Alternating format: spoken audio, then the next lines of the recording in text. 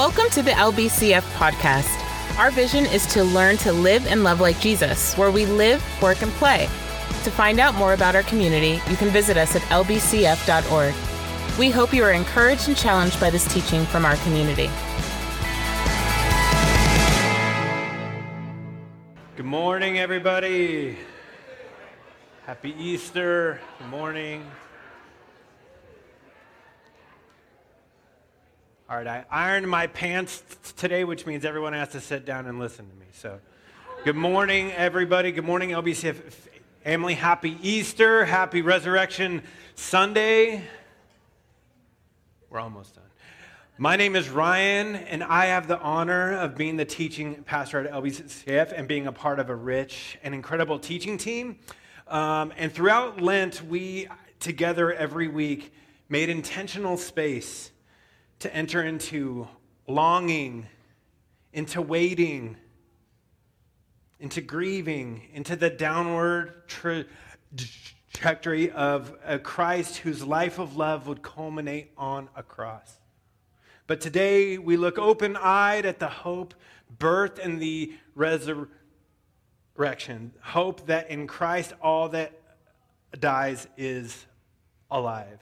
That dead relationship alive. That dead friendship alive. That dead marriage alive. That dead passion alive.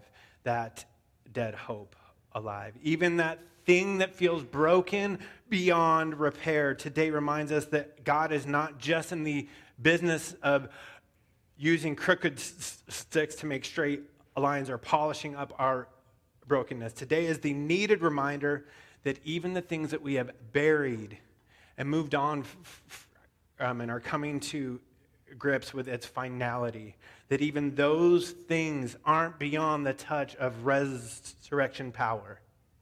If you have your Bibles, would you open up to Luke chapter 24 with me? I'll be reading out of the ESV. Also, if you are able, would you stand with me as we read God's word?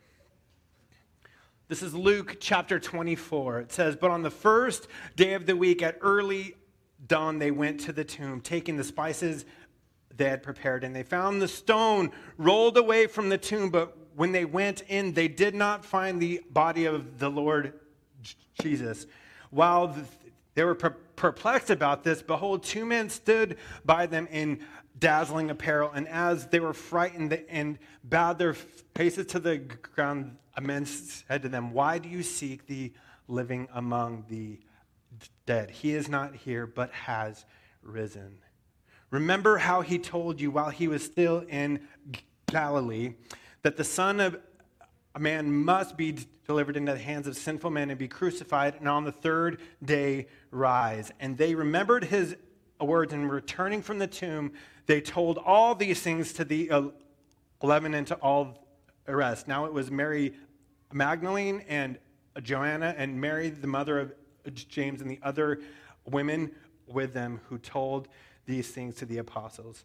But these words seemed to them an idle tale, and they did not believe them. But Peter rose and ran to the tomb. Stooping and looking in, he saw the linen cloths by themselves, and he went home marveling at what had happened." This is the word of the Lord. You may be seated. Thank you. So, one of the most sacred and precious times in my whole day comes right around 10 p.m. It's right when all the needs and the asking things of me, of my house, gets really quiet. And I put on my headphones, and whether it's a podcast or an audio book, it's Ryan's happy place. You don't mess with that 10 o'clock hour at night. And a wiser person would probably spend that time doing something restful or useful. I, on the other hand, fall down these really strange YouTube rabbit holes that really shines a light on the weird realities that is all the different kinds of people that share the same planet as I'm on. Like, I love that there is actually a person that got famous by smushing their face onto pieces of bread Who here knows that that's actually a thing? Just prove I'm not crazy. That's a real thing, okay? And I love it, and it's bizarre, but that is a real thing that exists on the planet that we are on right now. And I find myself asking lots of questions, like how hard would aliens really need to try if they wanted to take over? But one of my favorite things that I love to watch is people that restore things. People that take old things, like beat up old cars, restoring old Civil War era pistols, restoring junky rooms and furnishing them into beautiful spaces. I even meticulously followed one that taught how to use ionized water to remove rust, and I made a giant mess of my garage, and I find it fascinating the people who are able to find original beauty in a thing or untapped potential in a thing and then obsess over creating or recreating that reality. And if you're anything like me, so often I find coping with the rusted wrench that is my reality now or hoping for something better in the future. It seems like an impossible thing to actually take hold of.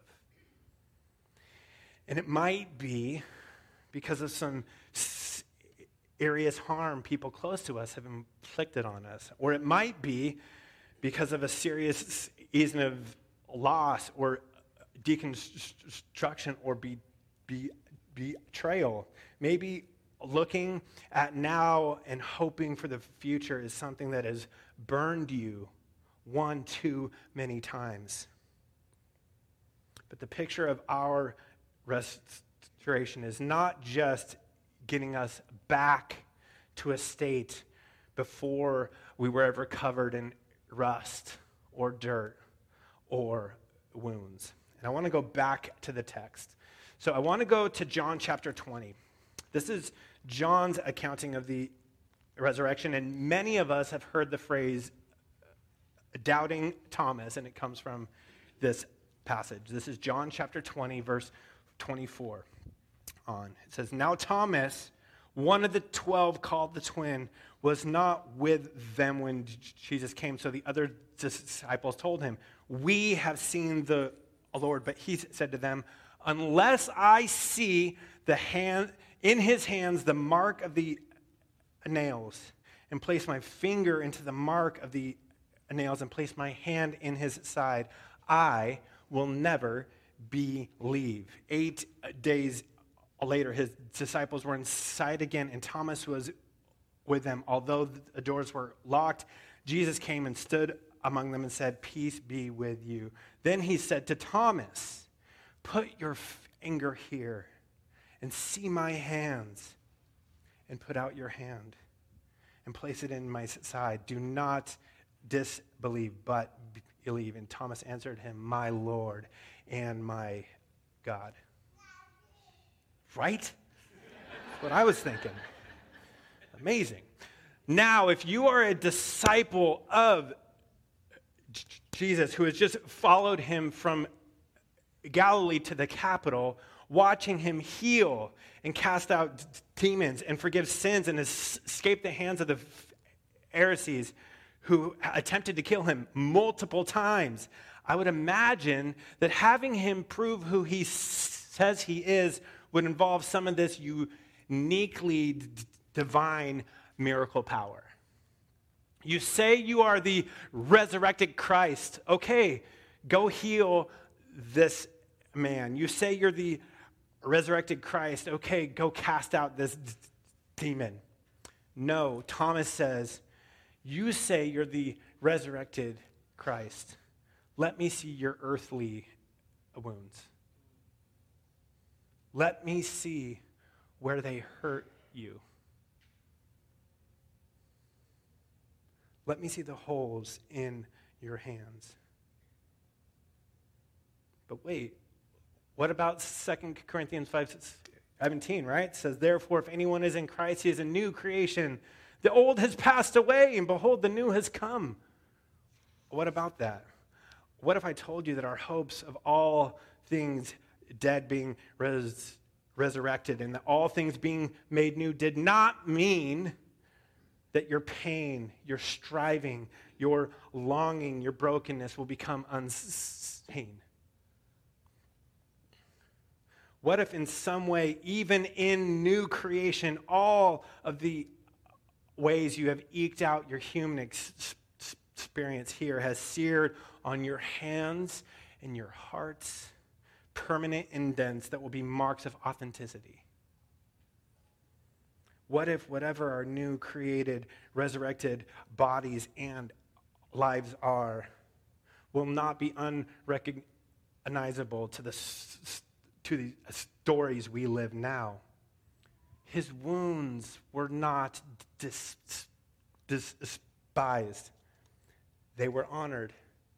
Your wounds will not be despised. They will be honored.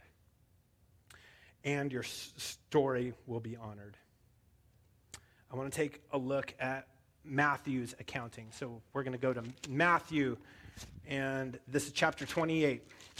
So I can tell that 4 people still own a paper Bible, so if you'll just enter into your Bible app, Matthew 28.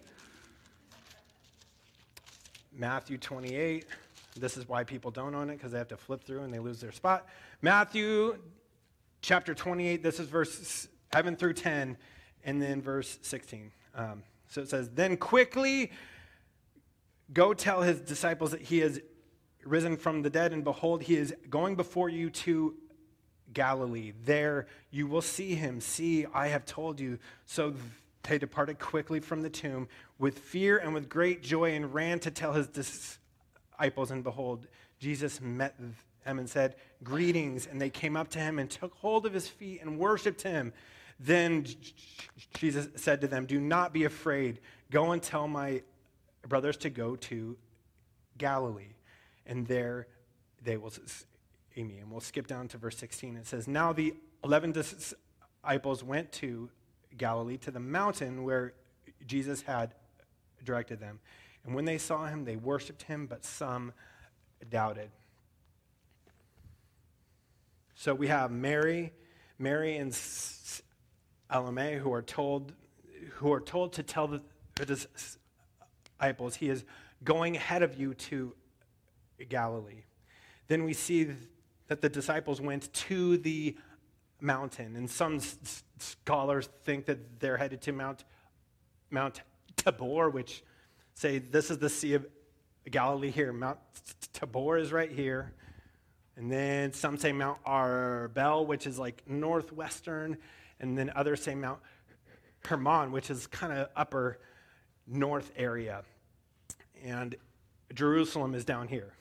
Now, that's not to scale, but why does this obscure geography matter? Last summer, I picked Alexia up from an event at the OC Fair, which is right across the street from Vanguard, which is where I met Vanessa, and it's also where I met Lexi. And I wanted to just kind of walk her around there. And as I walked past the gym, I remembered how I felt during those late night 2 a.m. conversations with Vanessa. I remembered the agonizing nights of frustration and loneliness as I would have to practice piano in the basement. I remembered how much I longed to be liked and interesting as I would pass the cafeteria where I'd often sit lonely. When I took Lexi on that walk, it wasn't just the stories that I had lived that came back to me. How I felt came rushing back to me. So whether it was Mount Arbel, whether it was Mount Tabor or Mount Hermon, even at the closest, it would be like walking from LBCF to Ventura, okay? So this is a long walk, right? This is about a 6-day journey. And along that way, what would the disciples have seen? Every single spot of their last 3 years of walking with Christ. Every spot. They would have recounted their stories.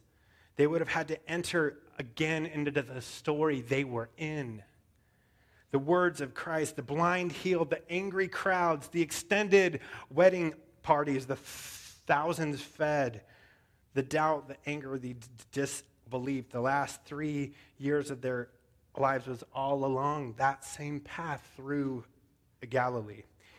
And if it did take place at Mount Hermon, which is up in the north, you might recall from Matthew 16, this is where Jesus took the disciples after feeding the 4,000. And it's where he mentions he will build his church. Isn't that interesting? That he calls them to recall their last 3 years, to journey up to where he said he would build his church in the small places again. He would take them back again on the rock that is Peter. And I wonder in this room now what the last 3 years of your life, of all of our lives, hold in the stories and the wounds that are significant to recount, to heal, to remember, and to be honored. Lastly, if we look closely at that close of Matthew chapter 28, there's a very famous passage called the Great Commission. Many of us have memorized everything from verse 18 on. But if you rewind the tape one verse 17, it says, but even as some worshipped, some doubted, right? So what? Did Jesus separate them out? Okay, believers over here, doubters over here, and then turn to one group. Do we have any hint that that happened? We don't. He did not sort them out before he gave them the Great Commission. They received the commission to make disciples all the same in the middle of their doubt. Our wounds, our stories, and our doubts do not disqualify us. They put us in very good company. It's because of this resurrection we are given permission to hope again. It's because of this resurrection we realize death is not all what we are made to believe it is. This is not just a renewed life. This is an entirely new life. The resurrection changes everything. Paul says in his first letter to the Corinthian church that the resurrection, not the incarnation, not the crucifixion, the resurrection is preeminent, is the most important. It says that our faith is the substance of hope, of things hoped for, right? Our substance of faith are the things hoped for. The resurrection is not just about our faith. The resurrection is our faith. It is the substance of things hoped for. That's why we sink into today, and I hope that we get that, because without it, all of the cruciform ways of being lovingly sacrificial or making peace or patient have no basis for hope. What if today Christ was giving you permission in light of what the last 3 years have been for you? What if today you were given permission in the midst of that to hope again? What if today, in light of this resurrection, we see that as good as it could possibly get now, it is just a small glimpse at the beauty of the shalom and beauty to come. And no matter how bad it could possibly get, even if it won't last, it is still significant and it will be honored. Let's pull up that last slide that I have. Resurrection Sunday is the church's holy day to remember Christ is faithful and capable to keep his promise that his life and love is entirely bound, even the grave is not beyond his touch. And that life from a death is not just something that happened, but in Christ it is something that happens. Resurrection Sunday is the church's holy day to remember Christ is faithful and capable to keep his promise, that his life and love is entirely unbound, even the grave is not beyond his touch, and that life from a death is something that is not just something that once happened, but that in Christ it is something that happens. Amen. Now, if Jesus was smart like me, he would have stayed in Jerusalem. If he was smart like me, he would have said, okay, I have my chance to show everybody I was right, they were wrong. I want to start my church with as many people as possible, right? This is how my head works. Go to the place where your resurrection will be seen in the largest way possible. Go tell these crowds how wrong they were. Go exercise your divine power. Lavish in proving your rightness. I very much enjoy when I feel right and I want to prove it. Instead, Jesus goes back to his relationships and he restores them. He goes back to those places and invites us back into those stories that matter. Invites us to talk about them, to recall them, to sit and have a meal again. He builds his church by keeping it small. Again, this is what we'll be covering for the next 2 weeks. So if you come back, we'll be looking at how Christ uses his resurrected life to restore. So, would you bow your heads with me in prayer? Lord, we thank you for this, a day that gives us permission to hope again. We thank you for this, a day that reminds us that our wounds are honored, that our stories are honored, and that our doubts do not disqualify us from entering into the call that you put out. Thank you for the ways in which, when it costed you most, you chose to love. Lord, thank you for today and in all the ways where it feels impossible to latch onto that new life. Help us to do it for others. Help us to be the hope for other people. Help us to hold it up and to take a moment today to know that even if winter continues tomorrow and if winter was everything before us, we could look at today as a glimpse into the spring that will come. That all things will be made new. That all things dead in you come alive again. Thank you for this a day. Lord, help us to set aside all of the temptations to put things above this permission to hope for one day. Lord, help us to latch on to hope because we need it desperately. Thank you for your church. Thank you for your word. Thank you that we have this building to come into, to read your word and to celebrate with each other. We pray these things in your name. Amen. Now, I want to invite up our elder co-president, Austin Nation, and our elder, Alvia Lee, for an announcement and then to set up communion. Thank you so much.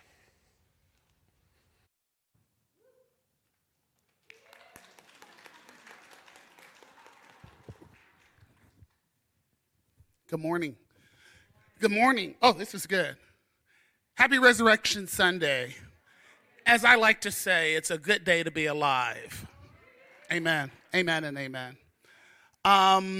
It's really a pleasure and an honor for me to be able to make this announcement this morning on behalf of the Elder Board here at Long Beach Christian Fellowship. For those that don't know, this is actually my 20th year here at the lovely LBFCF. Yeah, it's amazing. I was young when I got here. Sheesh, I'm 60-something today. Sheesh. And I was introduced to this church through a couple of physician members, through the work they were doing at Long Beach St. Mary's Care Clinic, which is the HIV clinic. We were doing outreach there, and members of this church came to serve meals. And Carol Schenenberger, one of the doctor's wives, was one of the first people I met here. And I was invited to come. And I was, I think, 3 months into my recovery journey from drugs and alcohol. And they said, come. I was homeless. I was living with HIV then, some 15 years. And they said, come. And I took a chance. And I sat back there, eased in the door. And Barbara Sanofsky found me back there. And the rest is history. So this has always been a welcoming place for those of us who are in the LGBTQ community. But today I'm here to give you an announcement that we've had a shift. There was a vote made and a conversation that's been going on. And you can see and read the whole history on the website. It's under the LBCF and LGBT ethics sexual statement. You may have seen it already. And it raised the question in that statement of the level of affirmation that LBCF holds.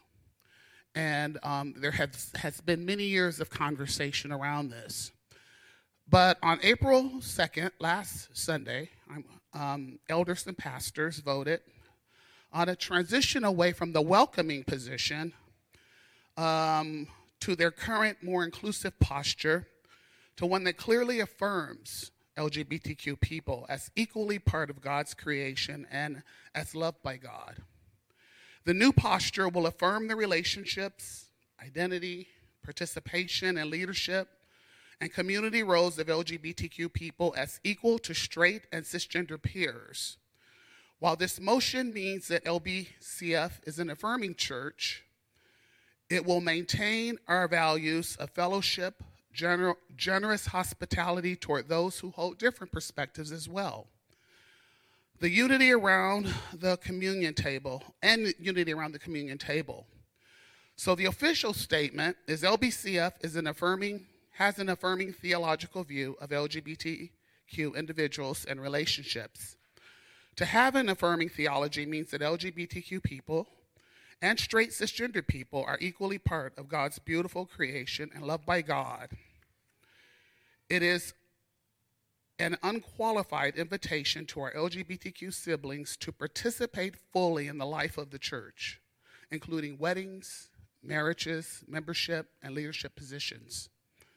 It is to say that LGBTQ people, their roles in the community, and their relationships are affirmed as equal to straight and cisgender peers.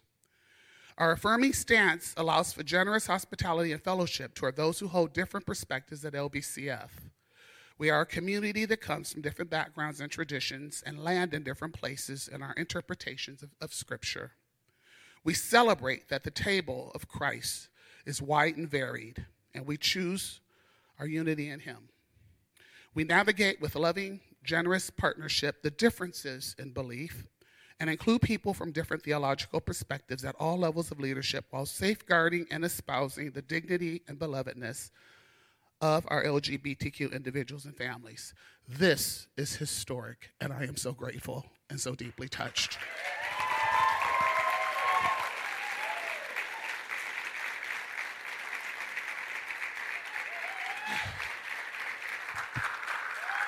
Yes!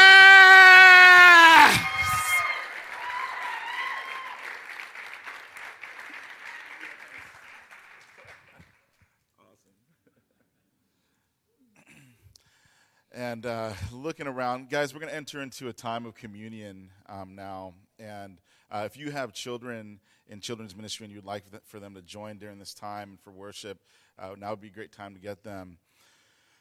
So many beautiful faces here this morning, and we are well aware of how fortunate we are as a community to have each and every one of you as a part of our community. Each of you bring a different story, different perspectives, intellect, scriptural interpretations, and wisdom into our community, giftings into our community. And we highly value that. And along with our posture of equality and inclusion, for us, it's also important that we continue in our posture of extreme generosity within our community, that we practice generosity, and that this generosity and fellowship and our posture of unity is one that continues to grow and really breaks out of the culture of the world. There's a standard in which the world operates, and then there's the model that Jesus modeled for us, both in his death and resurrection. He invites us to a table. And so during this time of communion, what we do is really we enter in this practice that Jesus, during the Last Supper, just before his death. In fact, in Luke, he talks about, man, I've been waiting to teach you this and waiting for this moment to have this meal. And there's something significant about this meal. And he sits there with this table of friends, his disciples, not all with the same story, background, same passion for Jesus, some doubters, some not doubters, regardless. There's a table full of different types of people. And then he modeled for them, and he said, hey, he picked up this cup with wine in it, and he said, and he gave thanks, and he said, this is my blood. Drink this in remembrance of me, in remembrance of forgiveness.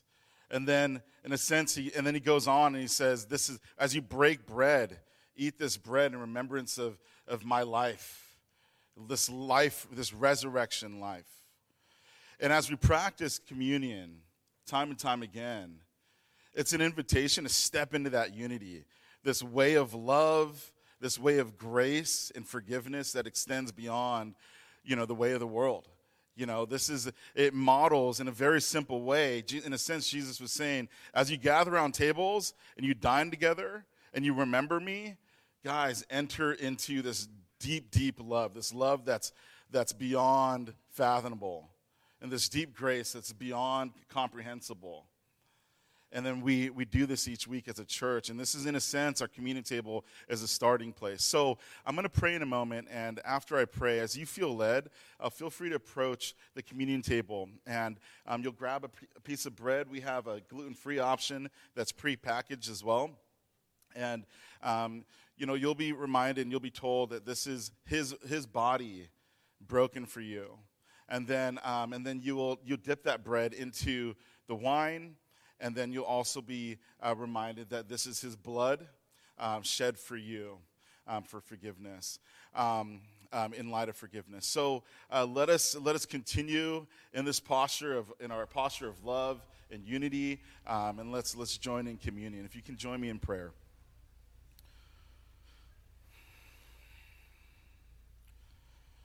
Christ, I pray that as a community you would continue to take us on this journey, taking us deeper and deeper into your way of love, that you would teach each and every one of us to truly live and love like you.